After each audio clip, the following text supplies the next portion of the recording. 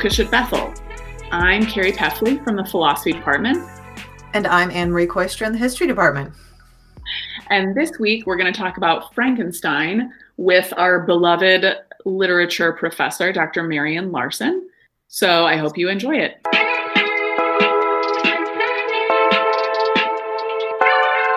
So Marian, welcome. Thank you. Thank you. Looking forward to it.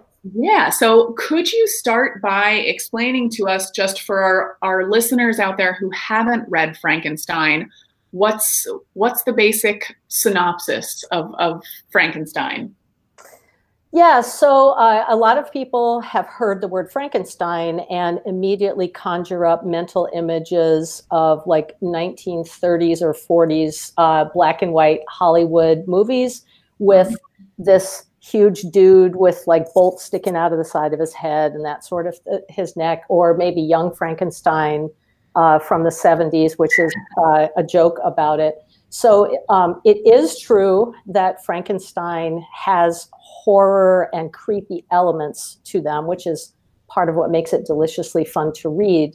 But basically the story is that a man named Victor Frankenstein, who is a scientist who's especially fascinated by mysterious, sort of edgy science, is wondering if it's possible to take parts of a dead human body, sew them together, and with electricity animate that body, bring it to life. And turns out it is possible. And he creates a creature who is not named, is simply called the creature. So the main character is the scientist, whose name is Frankenstein. The monster, or the creature, is not named Frankenstein. And things don't go very well with that creation of the creature. And so much of the book consists of Victor Frankenstein trying to capture and kill the creature that he has made. Because the creature ends up doing a lot of bad things, largely killing some people that are very close to Victor. And in the end, Victor dies, and the creature is promising that he is going to kill himself because he recognizes that it would be best for his life not to continue. But when the story ends, the creature is still alive.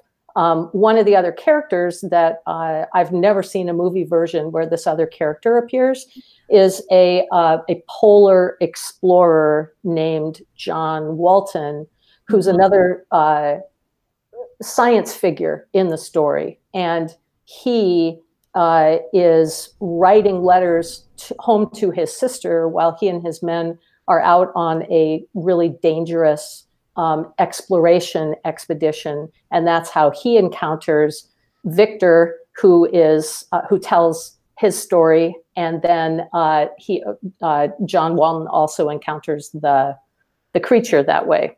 So the narrative structure of the book is super interesting. It's like Ukrainian nesting dolls. It's like story within a story within a story, which I think is fascinating. So Marian, I got to interrupt because I think at one point you said that he uses electricity to animate this flesh, but I don't think in the novel he tells what the science is that he's using to, because there is some sort of hint in even the initial conversations he has with John Walton that John Walton, this explorer, wants to know. Yeah. But Victor Frankenstein does not actually reveal that, I think because he's alarmed that this information would be available and he doesn't want anyone else to follow in his footsteps. Yeah, no, I think that's a super good point. One of the things that I think Mary Shelley is able to accomplish by organizing the book around a story within a story is that when John Walton and we, the readers, very, very first encounter Victor Frankenstein, it's actually near the end of his own life, and it's after a whole bunch of really horrible things have happened. And so when John Walton first meets Victor, even in the first few pages of the book, and then this gets reiterated a few other times, Victor says repeatedly to John Walton, what are you doing all of this exploration? You're putting yourself and your men's lives at risk.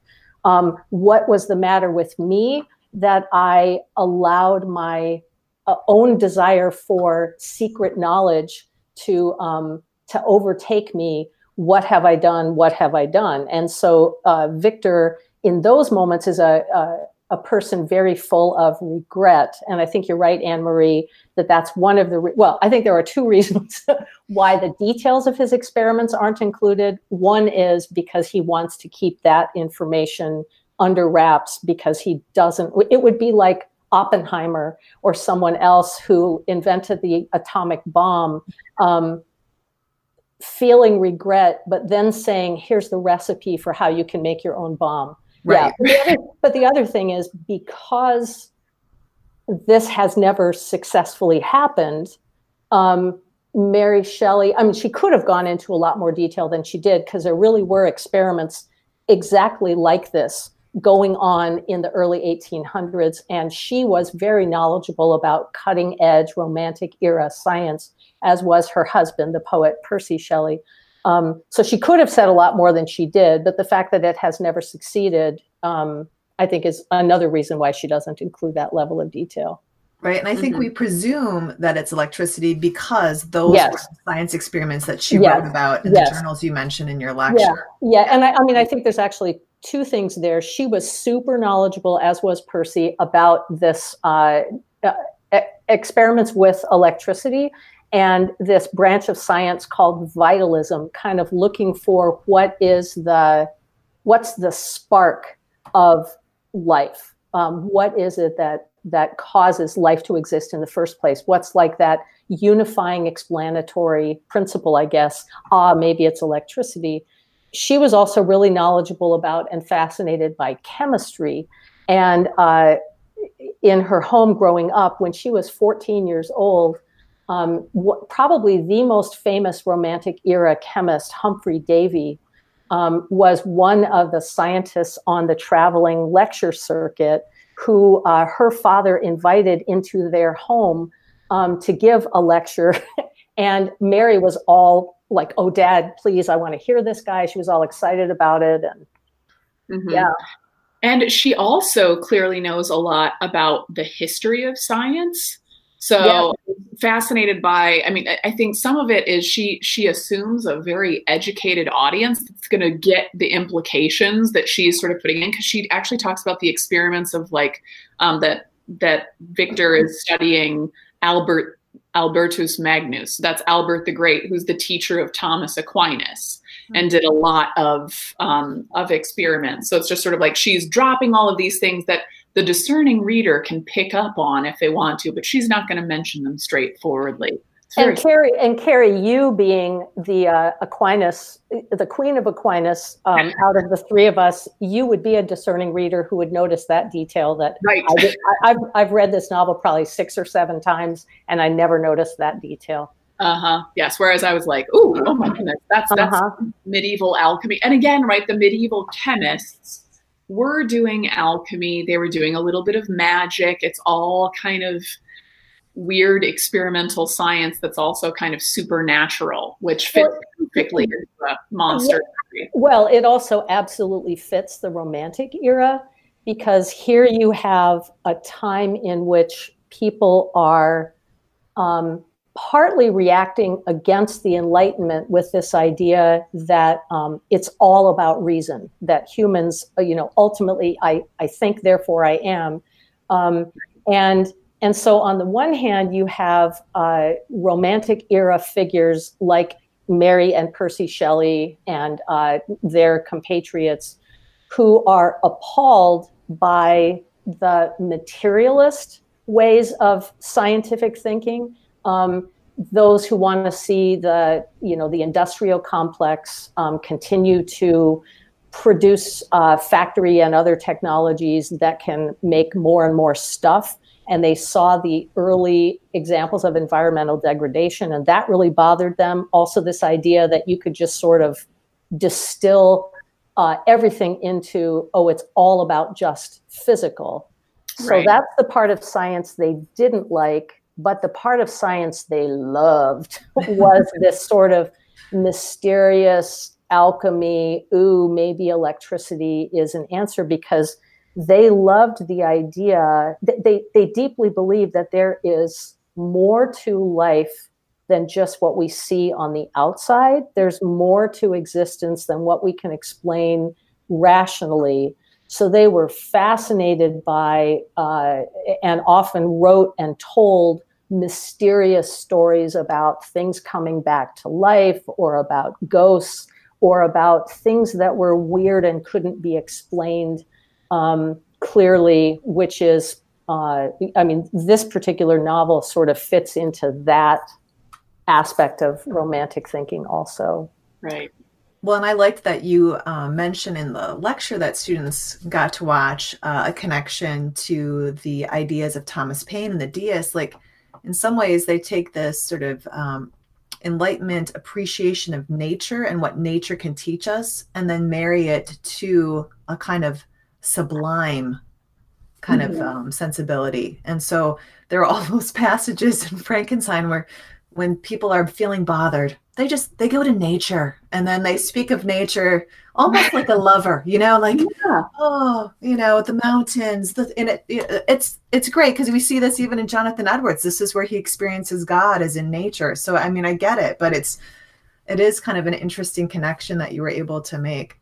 Yeah, and in fact, the creature also has kind of hardwired into his own sensibility an ability to love and appreciate beauty. The creature frequently talks about, uses the word beauty, talks about times when he noticed beautiful, you notice the beauty of nature. And part of what so deeply distresses the creature about himself is he comes to realize, oh my gosh, I am horrifically disfigured and ugly. And if you deeply care about beauty and then you see yourself as grotesque, that could be problematic in his own sense of self. So, Carrie, I have a question for you, which is, Marian talks about the book from the perspective of an English professor. You're a philosopher. What do you think the book's about? Oh, yes. I mean, I definitely, and again, I know the story. I've actually seen the Guthrie's play, but I will be reading the book for the first time with the students. So I'm about 25 pages in right now. Okay. And so, I mean, one of the things that I think, monster stories, and I've learned this from listening to lectures by Marian and Mark about monster stories, are about fear of the other, of contemporary societal concerns. And so certainly philosophically, I think some of those concerns are going to be about, right, what are the ethical, so I'm going to think about the ethics of Frankenstein. What are the ethics of scientific research? What are the, not just in terms of the research itself, but the side effects. So what's it going to do to the environment? And I think a lot of, our romantics that we're reading right now, we're also concerned with those same things, right? Is progress really progress if it's also having all of these catastrophic side effects? So thinking about those. Well, I'm excited for you to meet the creature, and Marian can probably talk more about this too, but I was finding in my rereading of it this time that I was noticing that the creature that Victor Frankenstein makes, although horribly physically deformed and unattractive, is in all other ways almost a Superman. Oh, absolutely. And that's fascinating. Yeah. I think one of the best, if we were going to give students the best possible reading experience of this novel, we would also read John Milton's retelling of The Fall of Humanity, Paradise Lost, because it's super clear that Mary Shelley knew that long poem very, very well. And there's a reference to it. She quotes from it multiple times. And I mean, there are a bunch of things interesting about the way she tells the book, or tells the story. But one thing is, as you mentioned, Anne Marie, she makes the creature, and I just think it's really important to keep calling the creature and not the monster. Right. Because yes, there are things deeply monstrous about the creature. The creature ends up doing some really horrible things. And I would argue becomes monstrous over the course of the novel. But if we think of a monster as something we're supposed to reject or see as horrible or see as an outsider, then I think it could be argued as deeply that Victor and maybe John Walton are also monstrous figures. But the creature is very, very much in his sensibility and his articulateness. He is very much like the character Satan that John Milton creates in Paradise Lost. And John Milton, in trying to show even more deeply how horrible the fall was, tries to show what a beautiful and articulate and sensitive and smart creature Satan was before the fall. And similarly, how amazing Adam, I was going to say and Eve, but he doesn't really talk very much about Eve. But especially how amazing Adam was before the fall. So that, and so we see Mary Shelley, we're supposed to see the creature as like Satan, but then Victor also has several clear allusions to Paradise Lost. He talks about like having a fiend within himself, and kind of we see Victor also fall. And so one of the things I would say to students is, as you're reading the book, look for ways in which different characters seem similar to each other. Mary Shelley is wanting us to consider links between characters. So the creature and Victor, how are they like each other? Victor and John Walton, how are they like each other? And so then I think, well, if the creature and Victor are like each other, and if John Walton and Victor are like each other, then are we also supposed to ask, how might John Walton be like the creature? What's the potential for John Walton to become monstrous? And does that have something to do with the message of the book? I would argue that it does, by the way, but. Well, and there's this great so there's a point, I mean, you mentioned already, Marian, that the way that the book is set up in terms of its structure is remarkable. And actually, that's part of the reason why I like the fact that we'll read Dracula next, because it's the same kind of, stitching together of accounts. Right. I love that. But there's a point in which Victor is telling his story, but then as he's telling his story, he talks then about what the creature story is. The creature then has a chance to speak for himself. And the creature talks about kind of how he became educated. He talks about moving from not knowing anything to learning how to use fire. Then he finds this hovel that he's able to stay in where he's close to a family. And it just so happens that one of the people that joins them, the family, is a woman who doesn't speak English. So the creature talks about learning, or not English, French, I guess it is in the novel. But the creature talks about how to speak the language and how he is learning faster than the woman that they bring into the family. And I just thought, oh my goodness. And then he talks about acquiring books and the idea. Yeah.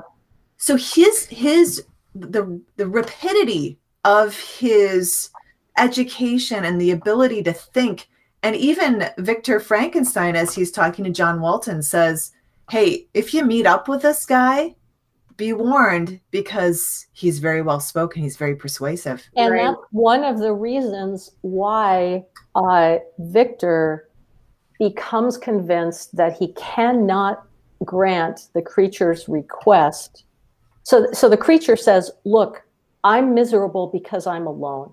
I know that there's no other creature like me. And he implores Victor, please make me a companion suitable for me. And if you do that, I swear that the two of us will go off into the hinterlands and you'll never see or hear from us again. And at first, Victor thinks, yep, I get it. I see how corrosive solitude can be, especially when you don't want it. And I am kind of responsible for this guy because I made him. So Victor gets very close to creating a companion for the creature, and then realizes, yeah, but this creature is physically superhuman in its strength and is really smart and very articulate. What if his companion is equally amazing? And what if they are able to procreate?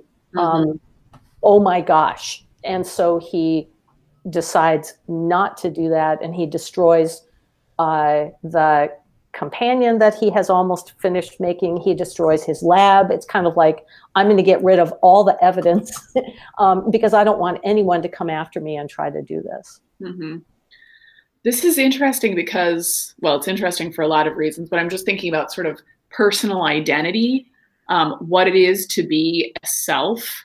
And one Enlightenment idea is that what the self is an autonomous individual, right, who is self-sufficient, self-reliant, as Emerson would say. And then what we see, though, with what some of the feminists are doing at this point is starting to challenge that notion and say, actually, the self is relational. And part of what makes us who we are and our very identities are bound into others. And so the fact that this poor creature has an identity that is completely disconnected from others and he's disallowed from interacting with others raises the question of what is it to be human, and can the creature be human if he's not allowed to interact with others? Yeah, and I mean, part of what I think is interesting along those lines is I think this book, in a very fascinating way, shows both the appeal of some Romantic era thinking, and you can tell that Mary Shelley is shaped by it and sympathetic to those kinds of thoughts, but also she's able to show some of the contradictions at the core of Romantic thinking. And so your comment, Carrie, about like the nature of the self. So on the one hand, if you read some of the British Romantic poets, Wordsworth would be a good example. They over and over again talk about how important it is for them to feel connected with other people who are important to them. So Wordsworth talks about his relationship with his younger sister, Dorothy, and also with his frenemy, the poet Samuel Taylor Coleridge. They were really close for a while, then they had a falling out. But so companionship is highly valued by these Romantic writers. But at the same time, the heroic figure who gets written about and talked about is basically the solitary explorer, the John Walton type figure. And so I think one of the things that students could pay attention to in the book is, well, what is it that causes the creature to go from a creature who seems to have potential to be a maybe kind of awesome, sensitive to beauty, a fast learner, all of that. What is it that corrodes his soul? It starts with his being rejected by his very own maker. You could say by his parent at the moment that he comes into consciousness, and then being rejected over and over again by the different humans he comes into contact with. And then you could also ask, look at points in the book where Victor seems to be doing more okay and less okay. He's doing more okay when he is maintaining his relationship with his betrothed Elizabeth, even though it's long distance and via letters. Also the times when his friend Henry Clerval and he are in physical proximity to each other. So that's when he gets renewed. He's thinking more clearly.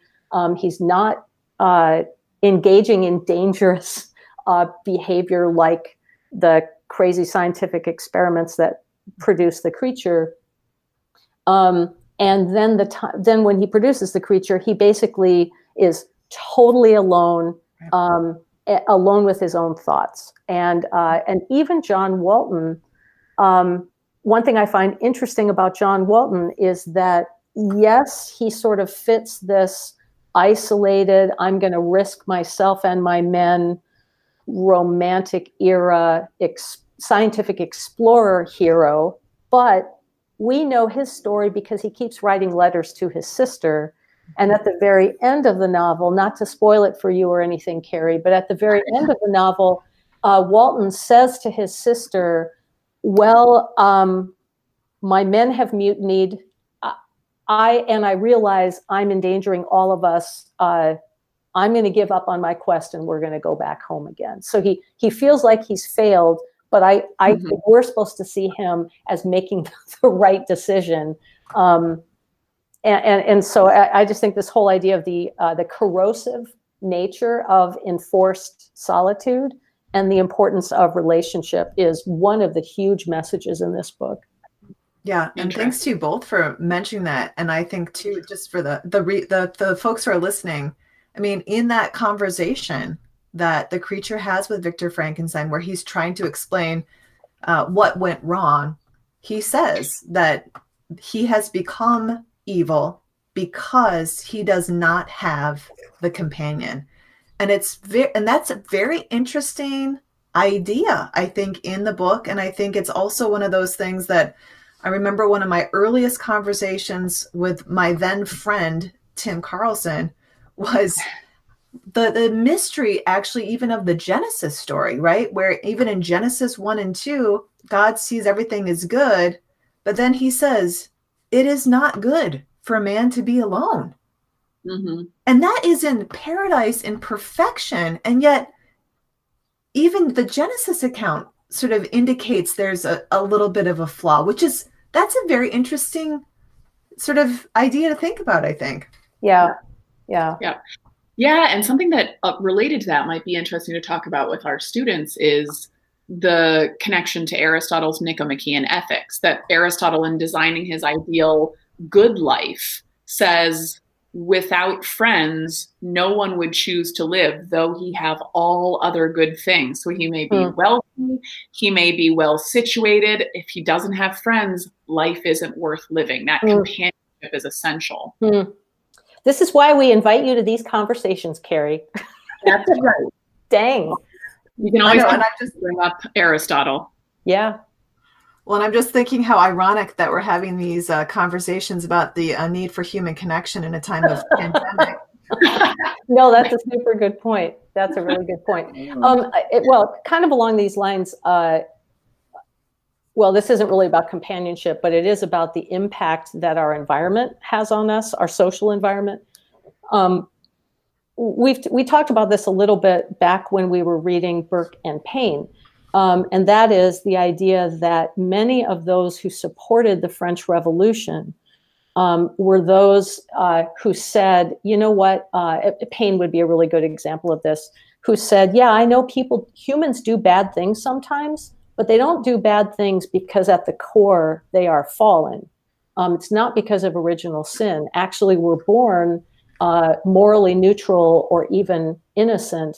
It is it's lack of appropriate nurture, and it's messed up social structures that cause people to become deformed and to do bad things. So on the one hand, I think we can see that message in Frankenstein, but I also think that Mary Shelley wants us to say, yeah, but wait a second, even if you don't have the right companion, even if you don't have the right kind of nurture, don't you still have some agency? I mean, she's writing this after the French Revolution and after the Reign of Terror. And so I think she is still shaped by this idea, and certainly her own parents, who were political radicals who supported the French Revolution and other kinds of social change, she did believe in and care about social change, did believe that societal structures and nurturing are important. But are we supposed to be nothing but sympathetic toward the creature? I don't know. I have trouble believing that I'm supposed to feel pure, unadulterated sympathy for him. I feel horrible that this emotionally beautiful at the beginning creature is so horribly rejected and mistreated by others. But I just wonder if he takes responsibility to the degree that he should. Well, see, that's a great question, Marianne, because I would say that my sympathy is 100% with the creature. And it's hard for, I think, I sort of probably am taking it from the perspective of a parent that Victor Frankenstein screwed up. He totally did something and did not take responsibility for it. And here he has the best of intentions. Like he tries to put together something he thinks will be aesthetically beautiful, but he fails so like that's also a curious part of the story. Like, why is this creature so horribly unattractive when it's clear, very clear in the novel that Victor Frankenstein put together the most aesthetically beautiful things that he could? So I also think there's an interesting, and I'm to Carrie's point, maybe a feminist critique of who ought to be in charge of creating life. Is the right kind of connection really it's maybe supposed to be organic? And maybe that's also a little bit conservative too, but it's interesting. Yeah. And I mean, people have often, this is the comment I'm about to make doesn't necessarily go in an exclusively feminist direction, but the whole question of, well, ought this to be organic or created? Some people have taken this novel in the direction of, this is a warning against science. I don't think it's a warning against science, but I do think it's a warning against science without responsibility, making without responsibility. And so I think that could certainly connect with a feminist reading, or if you're talking about creating life without then taking responsibility for it.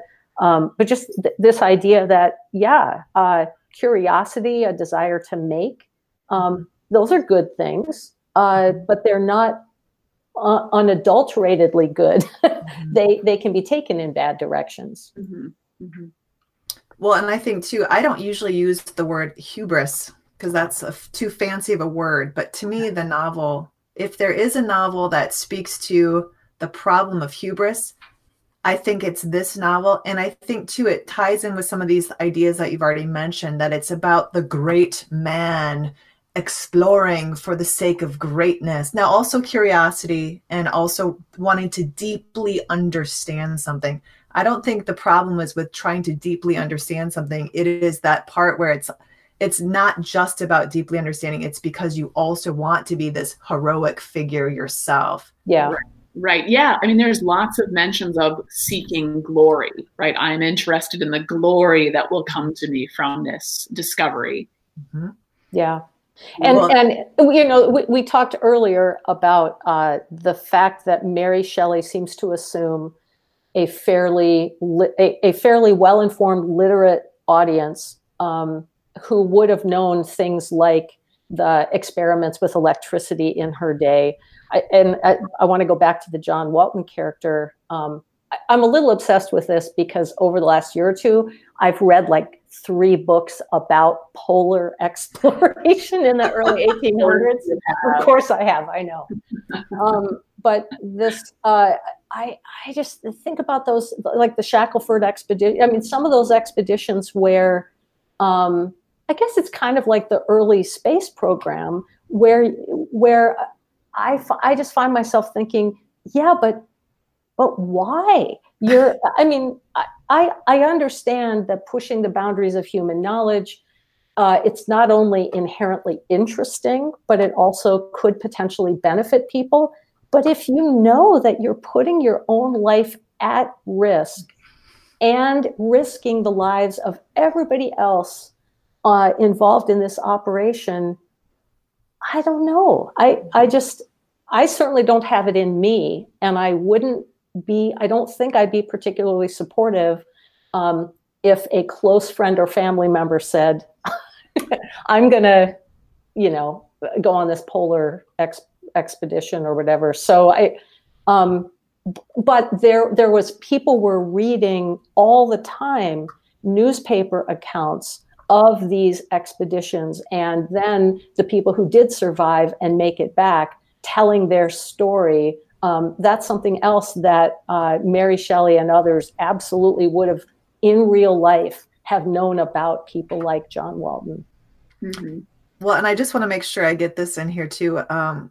You ended your lecture on Frankenstein by pointing out that you had a quotation from Charlotte Gordon, who is a biographer of Mary Shelley and her mother. And you had this quote about how Mary had deep reservations about the ability of human beings to improve themselves or the world. Evil, she felt, was lodged too deeply inside the human heart. Great quote. Mm-hmm. I got that quote from you, Anne Marie. Because, did you? Yeah, I did. So I knew you would like that one. Oh, I'd forgotten. I totally forgot. Oh, awkward. Anyway. Great minds think alike. Oh, shoot. I want to make sure that we have a little time. I really could talk about this all day. Yeah. But I want to have a little time just to hear, Marion, what you're doing to survive COVID-19 and isolation, and also what might be on your nightstand. Yeah. So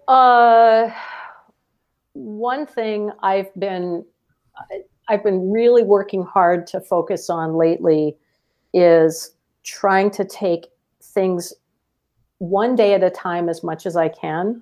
And just thinking to myself, I don't know how long forms of COVID isolation, I don't know how long this is going to last. But there are, of course, so many things I don't know about the direction any of our lives will go over the next day, week, month, multiple years. So I'm trying to accept the fact that this is my life right now, and look for the good in that and the challenges in that, instead of focusing on my desire for things to be different. Mm-hmm. Some days I can do that more successfully than others. In terms of what's on my nightstand, I recently started reading a book that is super fascinating. It's by a theologian who teaches at Baylor. Her name's Natalie Carnes. And the book is called Motherhood, A Confession. And she wrote it as kind of a companion to Augustine's Confessions. In fact, it's has the same number of chapters, and each chapter focuses on a particular idea that Augustine emphasizes in that same moment in his own story. The dust jacket says, "What if Augustine's Confessions had been written not by a man, but by a mother? How might her tales of desire, temptation, and transformation differ from his?" This is one of those books that a person who's never even heard of Augustine could read this book and find it thought-provoking and theologically interesting. You don't have to be a woman, don't have to be a mother to read this book. But as a woman and a mother and a person who has read and taught Augustine's Confessions multiple times, it's really thought-provoking and super interesting. So that's what I'm reading right now. Carrie, how about you? Anything that you're streaming right now to get through COVID-19, or anything good on your nightstand? So, right now on my nightstand is Frankenstein, since that is what we were reading. So I've set aside James Joyce temporarily for the next week or so to read through Frankenstein. And then I have been, so listeners may remember that last fall I decided to reread Good Omens. And so one of the things that I actually just finished streaming, which seems oddly appropriate right now, is Good Omens, because there's nothing like a little, satire about the apocalypse. Yeah. Oh, strange global pandemic. Yeah. Nice. It's very, very good. I would say the Amazon Prime. I mean, it's David Tennant and Michael Sheen. John Hamm is one of the main angels. I mean, it's fantastic. So. Yeah, we watched that a few months ago. Loved it. Mm-hmm. Yep. Yeah. And what about you, Anne Marie?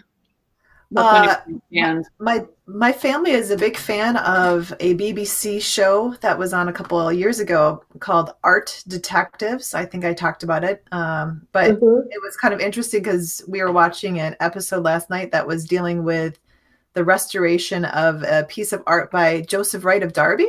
He is the artist that did the experiment on the air pump. Yes. Nice. So there was a great discussion about him and his fellow science lovers I thought was entirely appropriate as the backdrop for reading Frankenstein. Oh, so that was awesome. totally fun. Yeah. And then I had bought a book for Lydia that was not at all appropriate. But so there's a guy named James Herriot. I think Marion probably has heard of him. He wrote a book called All Creatures Great and Small. And what Lydia wanted was the kids' story book of that book. But the regular book, All Creatures Great and Small, talks about him being a veterinarian surgeon starting in the 1930s in Britain. And my goodness, I was not expecting to like it at all, but it's fantastic. So odd choice for my nightstand, but there it is. Good stuff. Yeah. Well, thanks for listening. You've been listening to Bookish at Bethel.